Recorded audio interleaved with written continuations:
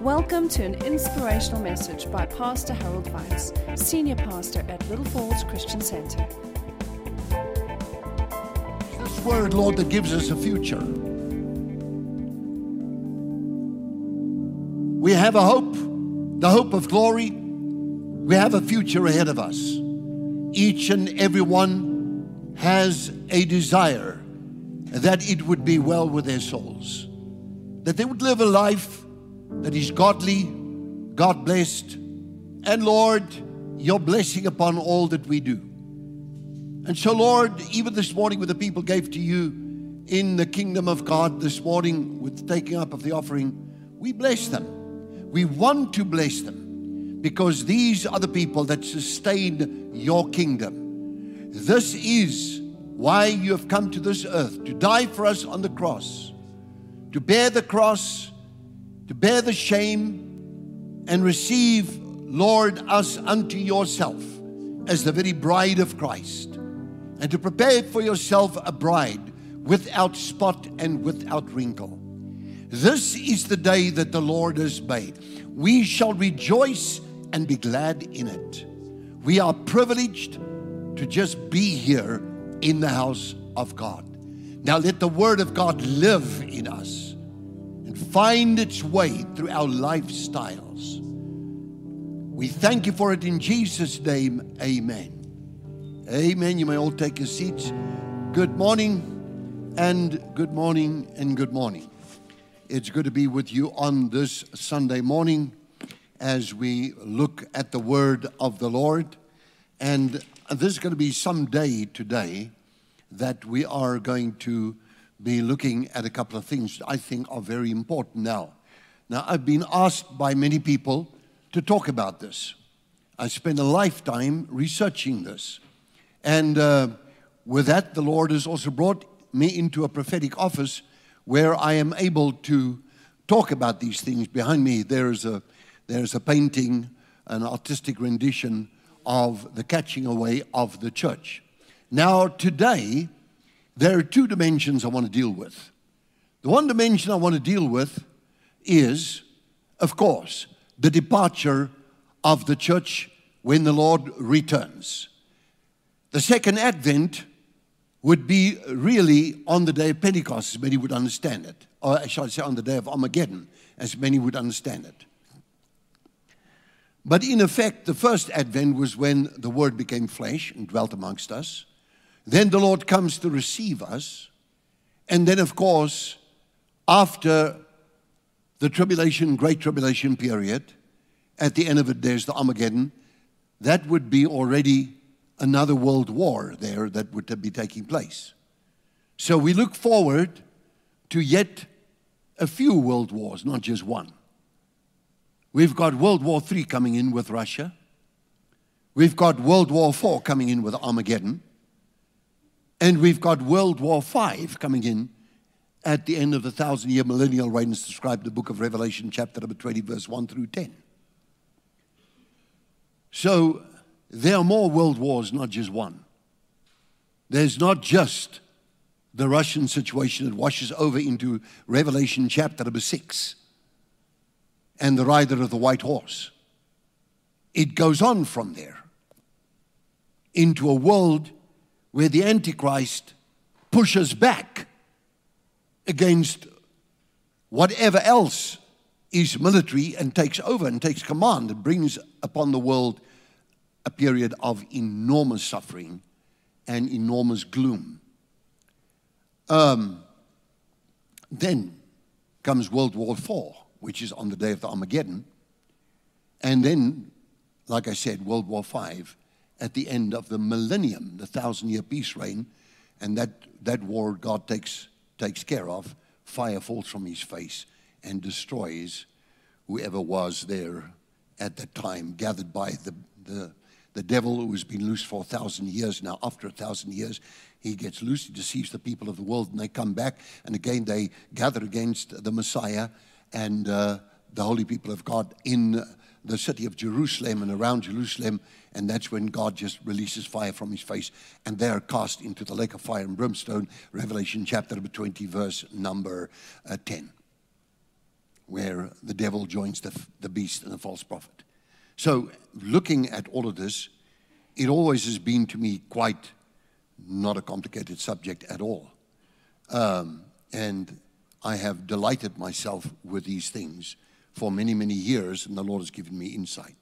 Now, John 40, might as well read some verses here and get down to it. Put the word of God first. The Lord Jesus says,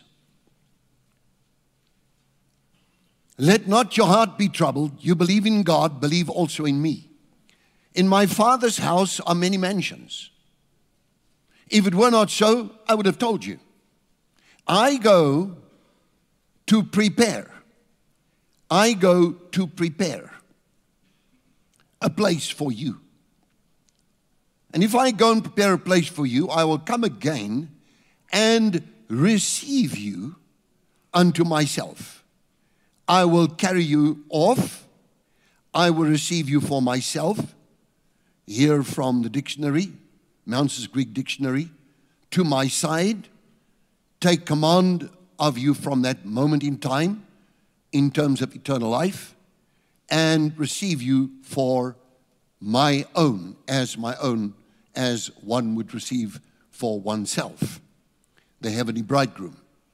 That where I am, you may be also." The words of our Lord and Savior, the Lord Jesus Christ. Then we have here the words of the Apostle Paul when he speaks.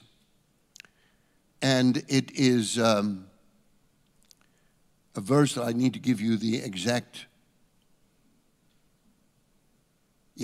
2 Corinthians 11 verse 2 is our next verse. I just want you to become aware of this verse. "For I am jealous for you with a godly jealousy.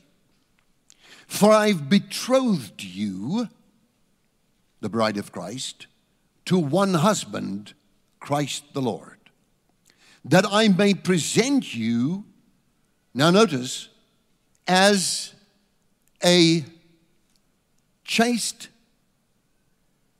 virgin." Hagnos and the word Parthenos. Hagnos, and very similar to the Hebrew part where you have the Hebrew word for kadosh, which is holy. He says here in this portion of Scripture, he says, "I betroth you to one husband, that I may present you as a chaste virgin." Speaking here to the body of Christ as a chaste virgin. Now, having said all of that, let's go to Matthew chapter number 25. And in Matthew chapter number 25, I'm going to now switch over to the New Amplified Bible. I had all these translations in front of me, various translations, but then this morning, in the early morning hours, in the night, still it was dark, I was busy praying, and then after I prayed, I sat down and I then read from the Amplified Bible, and it says these words: "Then the kingdom of heaven will be like 10 virgins who took their lamps." 10 virgins. The words of the Apostle Paul, "that I may present you as a chaste virgin." 10 virgins who took their lamps and went to meet the bridegroom. 5 of them were foolish. Stop just for a moment. I just want to take the Greek word here, just expound on that for a moment. Because if you study psychology and you study what you call the bell curve of intellectual capacity, when you have the world population average, which is 100 on the score of intelligence, you go down below that, the next level under world average for intellectual capacity. You have what is called, and these are true terms, imbecile. Next category is called idiot. next category is called moron. So the lowest form of intellectual ability is moron. The 5 foolish moros. Now, if you look at moros, you now know that if you study the profile of what is a moron or moronic, you find they could often be aggressive. They don't have sense. They don't think straight. They are very, very slow in learning, and their behavior is like sluggish and varying to lazy, because they don't really know what to do with themselves. They don't live their lives not only for Christ, but towards eternal life. So again here, 5 of them were foolish, amplified, thoughtless, silly, careless. And 5 were wise, far-sighted, practical, and sensible. Isn't that interesting? Now we see that the wise here are far-sighted, living towards the goal of eternal life, living towards the goal of the kingdom of God and what is called heaven. Now, when you talk about heaven, a lot of people don't know what in the world you're talking about. They don't understand heaven.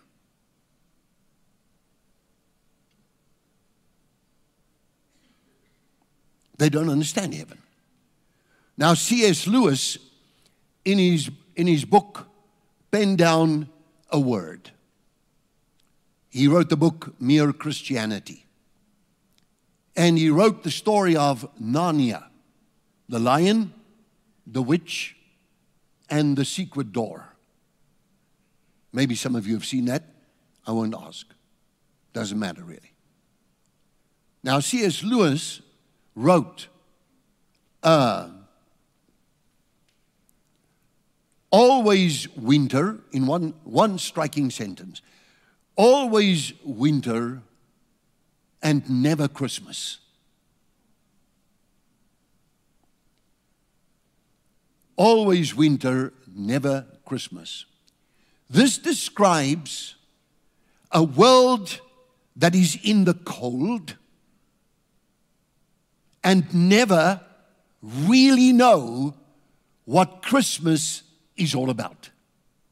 To them, it would be something akin to Father Christmas, the fake Santa Claus, all the clowns running around with their red suits during Christmas time, deceiving children even, and sleigh bells and ho, ho, ho. Always winter, never Christmas. You live your life for Christ, towards Christ, with the goal of ascending in heaven. Now, you might very well ask me, what is heaven all about? And I could spend with you a long time on just that subject, straight from the Bible, just like that. And tell you that even Paul the Apostle in Philippians 1 makes a statement, having had the visions that he enjoyed with the Lord and by the grace of God. He said these words, now I have a desire to depart and to be with the Lord, which is far better. Verre weg beter. But to stay here is more needful for you. Now, going on from there, let's read on, because there's a lot to say, and I will continue with all of this next week because it is just that profound, it's very profound. Those who were foolish took their lamps, but they took no oil, verse 3, with them. And the wise took oil in their vessels with their lamps. Vessels with lamps. Verse number 3. It says here, literally in the Amplified, it says, For when the foolish took their lamps, they did not take any extra oil with them. But the wise took flasks of oil along with their lamps. Verse 5. Now while the bridegroom was delayed, they all began to nod off, and they fell asleep. But at midnight, there was a shout, "Look, the bridegroom is coming. Go out to meet him." And all those virgins got up and put their own lamps in order, trimmed the wicks, and added oil and lit them. But the foolish virgins said to the wise, "Give us some of your oil, because our lamps are going out." The moros. But the wise replied, "No, otherwise there will not be enough for us and for you. So go instead to the dealers and buy oil." Now you go and buy for yourself. You've been living in the realm of the moros, so run now and see if you can get and still be on time. But while they were going away to buy oil, the bridegroom came, and those who were ready went in with him to the wedding feast. Everybody say wedding.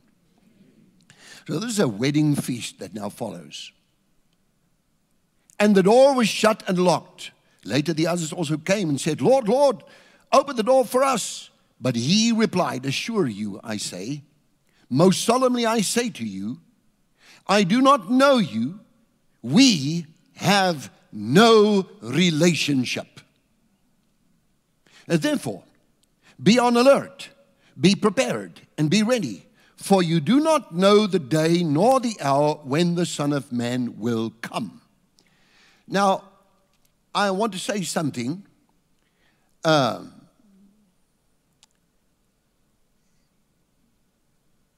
Now, here we find where they wake up, and we see in verse number 7, at midnight a cry was heard, "Behold, the bridegroom is coming, go out to meet him." Then all those virgins arose and trimmed their lamps. Now that's very interesting, because we're talking about, in this context here, of the bride of Christ. They trimmed their lamps. See?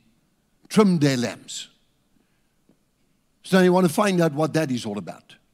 Now the high priest would go out all the time, and he would all the time perpetually have the lamp of the Lord burning in the tabernacle of the Lord. See? So what does it mean to trim your lamp? First off, you want to ask the question is, what does the lamp produce? It produces light. We're talking of the coming of the heavenly bridegroom. I come. I go to prepare a place for you, and when I have gone, I'm coming again, and I will receive you unto myself. I'll take you, literally, paralombano, which in the Greek means to take you right by my side, like a bridegroom takes his bride and steps forward for the marriage. The word trim is the word cosmeo, from what we have, cosmetics. Beautify, adorn, make beautiful, prepare to look good. It represents the whole cosmetic world, which, of course, women know so well. And the wise, I think of the word Sophia, also for wisdom, were skillful in taking their lamps, carefully seeing that it is full, and then, like the lamp in the house of the Lord, a beautiful flame would be. If you go into a room where there is no wind at all, and you just take a single lamp, you put it down here with a wick, and you clean it up nicely, and you make sure that it's got oil, and you light it, you stand back, it'll make a beautiful flame that would burn upwards. It would radiate, it would shine, it would give light.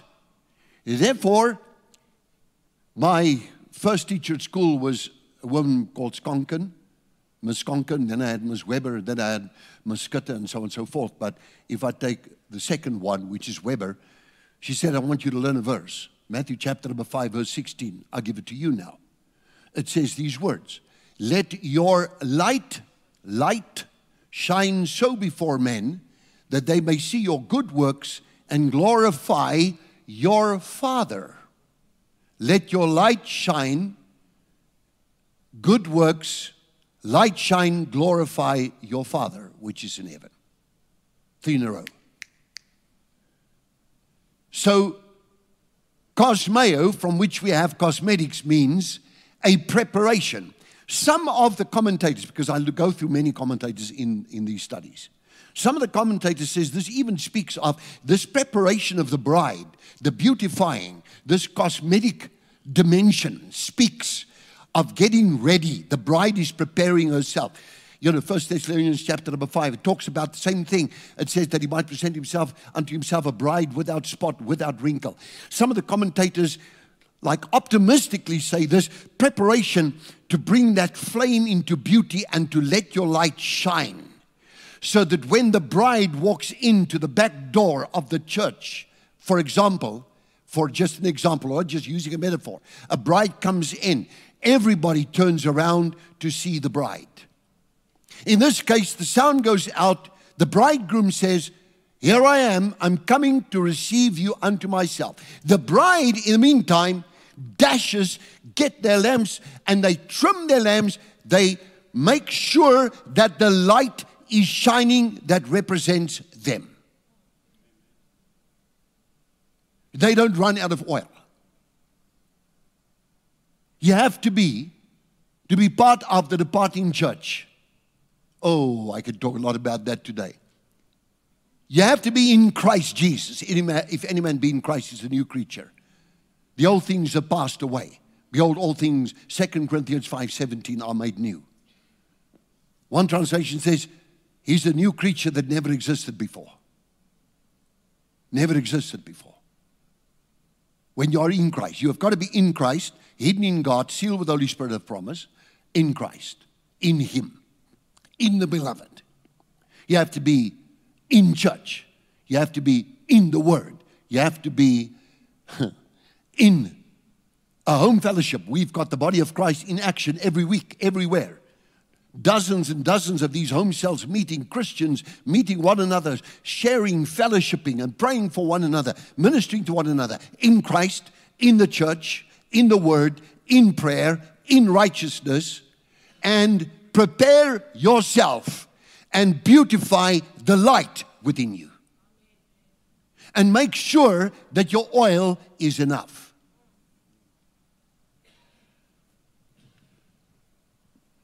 Can you say amen?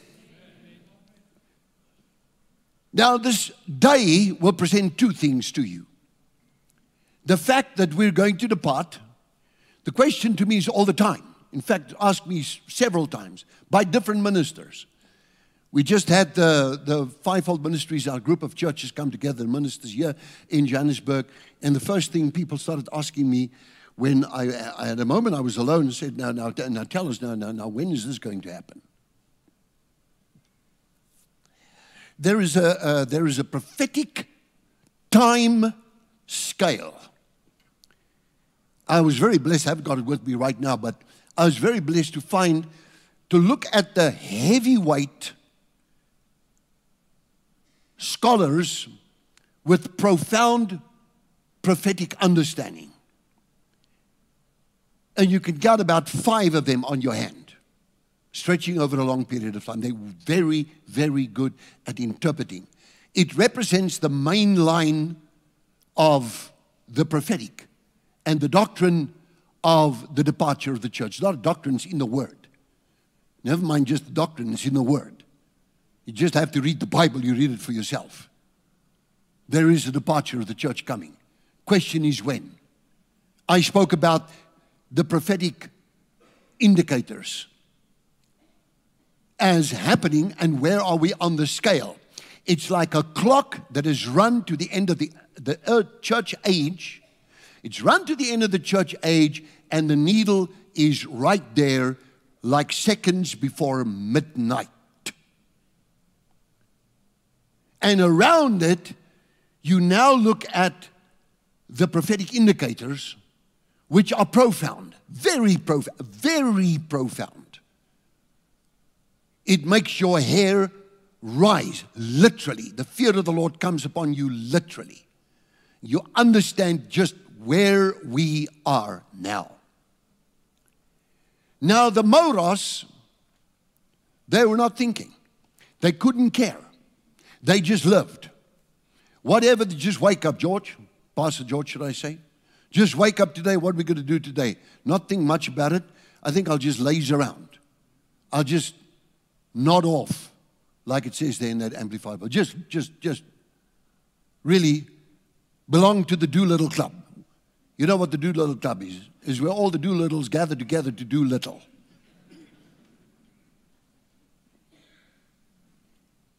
Amen.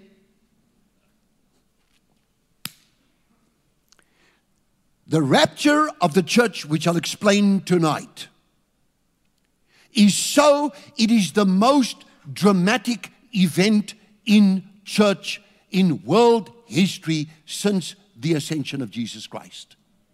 Since the resurrection of our Lord from the grave, appearing to so many people. Read 1 Corinthians chapter number 15, you get an idea of just that. Now, in all of church history, through century after thousands of years, the most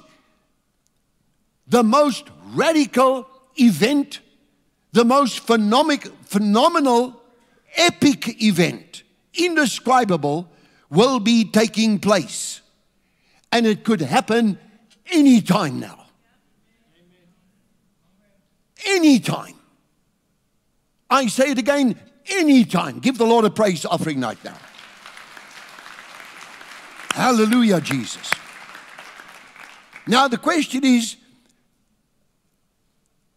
for this morning, I'll spend 2, 3, 4 minutes and I'll be done with this. We're departing. Is your lamp full of oil? Are you depending on someone else to give you some oil?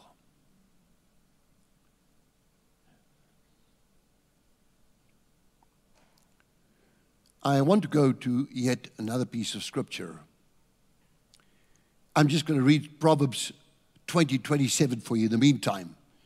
Proverbs 20:27 says, the spirit of man is the lamp of the Lord. The spirit of man is the lamp of the Lord. Did you hear that? Searching all the inner depths of his heart. Now, God knows how much light is burning on the inside of you. I said, God knows how much light you really have. God knows whether you have oil reserves, anointing. God knows. The question is, when he comes, are you going? You know, there's a man called Dr. Tim LaHaye who wrote a book called Left Behind. Now somebody says, you know what, there's no such thing as rapture in the church. Well, you know what? It's the club ignoramus. You know what an ignoramus is? Somebody who really doesn't know nothing, always learning, never coming to the knowledge of the truth, never know what's going on. In the Bible, you have Enoch. Hebrews chapter number 11, verse number 5, verse number 6. 5 plus 6. For you know that Enoch walked with God. By faith Enoch walked with God, and Enoch was not because God took him. For in this he obtained a good testimony, and without faith it's impossible to please God. But he comes to God, must believe that he is and is a rewarder of those who diligently seek him. Enoch, before the flood of Noah, departed. He was a man of faith. By faith, Enoch walked. He departed before the calamity of the flood and the judgment upon the earth. He departed. Can you say amen? How about some more departing to heaven? How about the prophet Elijah? How about the Lord Jesus himself? How about the rapture of the church? Let's go on. Revelation chapter number 7. I know you all know Revelation chapter number 7. You get a great multitude assembled in heaven, and they say, who are these? My Lord, could you tell me who are these? These are they who have come out of the great tribulation. In other words, they went into the great tribulation, found themselves to the point, because the Holy Spirit is omnipresent, and they repent and they go into heaven even in the great tribulation, but they pay a price, make no mistake. How about Revelation chapter number 7? How about Revelation chapter number 14? 144,000 gathered in Revelation chapter number 14, also ascending up into heaven. Now, how many raptures have I just quoted there in a row? And I've left some out. There are some of these that the Jews write about. For example, Moses, who nobody knows where God actually buried him. And if you look at the Jewish scriptures, the ancient, which I do, then you find out that there's quite a school say, well, we don't know. Moses could have just, his body disappeared. And in the book of Jude, you have the devil even arguing about that with Michael the archangel. But the spirit of man is the lamp of the Lord, searching the inner depths of the heart. God knows our hearts. Now,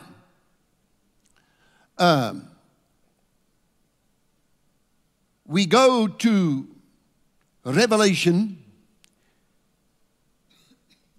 It would be in chapter number 3, and it would be in verse number 14. I would pick up here and just read you the section and comment on that. It's fine to say rapture of the church, but what are you going to do about it? What every Christian is going to do about it now is the most crucial thing. You need to be aware of your personal conduct every single day from here onward now. Because Russia is knocking at the door. The Leviathan, which most people do not quite know what that is all about, that serpent that comes out of the sea. I think it's Isaiah chapter number 27, verse number 1. You can read about that. What is that all about when we link the world that then was with the present world? Okay. Leave that for a moment because that gets complicated. Now to the angel of the church of Laodiceans.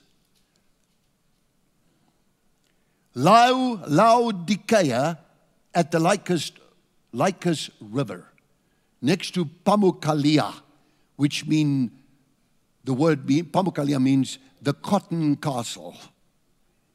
There are volcanic springs there with lots of calcium and interacting with other minerals and causing a white waterfalls over the side of the mountain there. And the hotel there even have the springs running right through the hotel. You have the streams running right through the hotel. When you go down the hill, you find these hot water springs. A lot of people go there as a holiday resort to go and swim in those things. Now, when you go down from Pamukkaleya, you go down because it's volcanic actual area. It's on the earth plate there. It's hyperactive in terms of geophysics. But now you go down the hill, you get a place called Laodicea. Laodicea on the Lycus River. The Lycus River is not much of a river. It's a stony type of river. And in the Lycus River, there's a kind of water which comes from Pamukkaleya, which is the hot water springs, comes out of the earth. And that has got the minerals that come from subterra firma. And those minerals, if you drink it and it's lukewarm, it causes instant nausea. It's neither hot nor it is cold. But if you take it, you'll spit it out. Literally in the Greek it says spit out or vomit out. And to the angel of the church of the Laodiceans write, these things say the Amen, the faithful and the true witness, the beginning of creation of God. I know your works, that you're neither cold nor hot. I could wish that you were cold or hot. So then, because you are lukewarm and neither cold nor hot, I will vomit you out of my mouth, because you say I'm rich, I have become wealthy, and I have need of nothing, and I do not know, and you do not know that you are wretched, miserable, poor, blind, and naked. I counsel you to buy from me gold refined in the fire, that you may be rich, and white garments, by the way, which is righteousness, that you may be clothed, that the shame of your nakedness may not be revealed, and anoint your eyes with eye salve, that you may see. As many as I love, I rebuke and chasten. Therefore be zealous and repent. Behold, I stand at the door and I knock, and if anyone hears my voice and opens the door, I will come into him, and I'll dine with him and he with me. And to him who overcomes, I will grant to sit with me on my throne. It's a sweeping statement here. As I also overcame and sat down with my Father on his throne. I stand at the door and I knock. Now, notice here what the Lord says. He says, I counsel with you to buy from me gold refined in the fire, that you may be rich, and white garments. They had a kind of wool there. There's still that kind of wool there. They produce kind of wool there in that area right there around the little town that's sitting. I suppose in the meantime, since I've been there, it's a little bit bigger now. The little town could be a city now, with people always multiplying in numbers. But they have a kind of cotton, a kind of wool that they color, and it gets a glossy black color.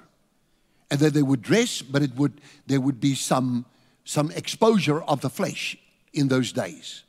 So God says, I counsel with you to buy from me gold refined in fire, that you may be rich, and white garments, righteousness, not black clothes, that you may be clothed, and the shame of your nakedness may not be revealed, and anoint your eyes with eye salves, that you may see. As many as I love, I rebuke and I chasten. Now, as I come to an end of this, because I have to come to an end of this because my time's busy chasing me. I don't want to come to the end of this, but anyway. God is saying to them two things. That black clothes that you are known to, they still produce it to this day, must be replaced with white garments, righteousness. The salve in those days had the first medical facility of producing powder, which they got from the volcanic substance at the nearby Pamukkale. And that salve, they would then take a little bit of it and go to the clinic there of those days now, and they would take a little bit and mix it with water so it forms a fine powder, and then they would rub the surface of the eye to try and get rid of any obstruction on the surface of the eye. So the first people, now Jesus is talking, he says, I counsel that you come to me, let me give you some things to see. And white garments, that the shame of your nakedness will not be exposed. They were very rich in that area. They're very industrious. They're very close to Colossae, of the Colossians. That is just west from there. It's about from here to Pretoria. The distance is about 64 km. The city of Colossae. And Paul actually says, make sure this letter is also, one of his letters, is also written or read in Colossae to the Colossians. So buy the eye salve from me. Let me anoint your eyes. Let me give you the true riches. Let me give you white garments, so that your shame may not be exposed, and you will be an overcomer with a sweeping promise of the Lord, not any man, but the Lord himself, that you will sit with me on my throne as I have sat with my Father on his throne. The question is, before I get into the rapture tonight and explain that to you, because then I have a little bit more time in the evening service to do just that. But we still close at 8 o'clock at night for the children. When you look at this, you see, number one, we're living in a very bad time. Number two, the indicators. Number three, prepare yourself. Number 4, let your light shine. The spirit of man is the candle of the Lord. It searches the innermost parts of the heart, or innermost parts of the belly, as the Bible would say in the King James translation. So with that all being said, you say you're rich, you say you got stuff, but you wist not that you're naked, poor, wretched, miserable, and blind. It's what you are doing as an individual, and your light being trimmed all the time with oil, and your devotion and being in Christ and life in the kingdom of God. And then the qualification of the departure. And so tonight will be a time where we will, let's call it, pre-celebrate and reveal the mystery of that departure. Can you say amen? Amen? Well, stand to your feet. Give the Lord a praise offering, everybody. Amen. Shout hallelujah. Amen.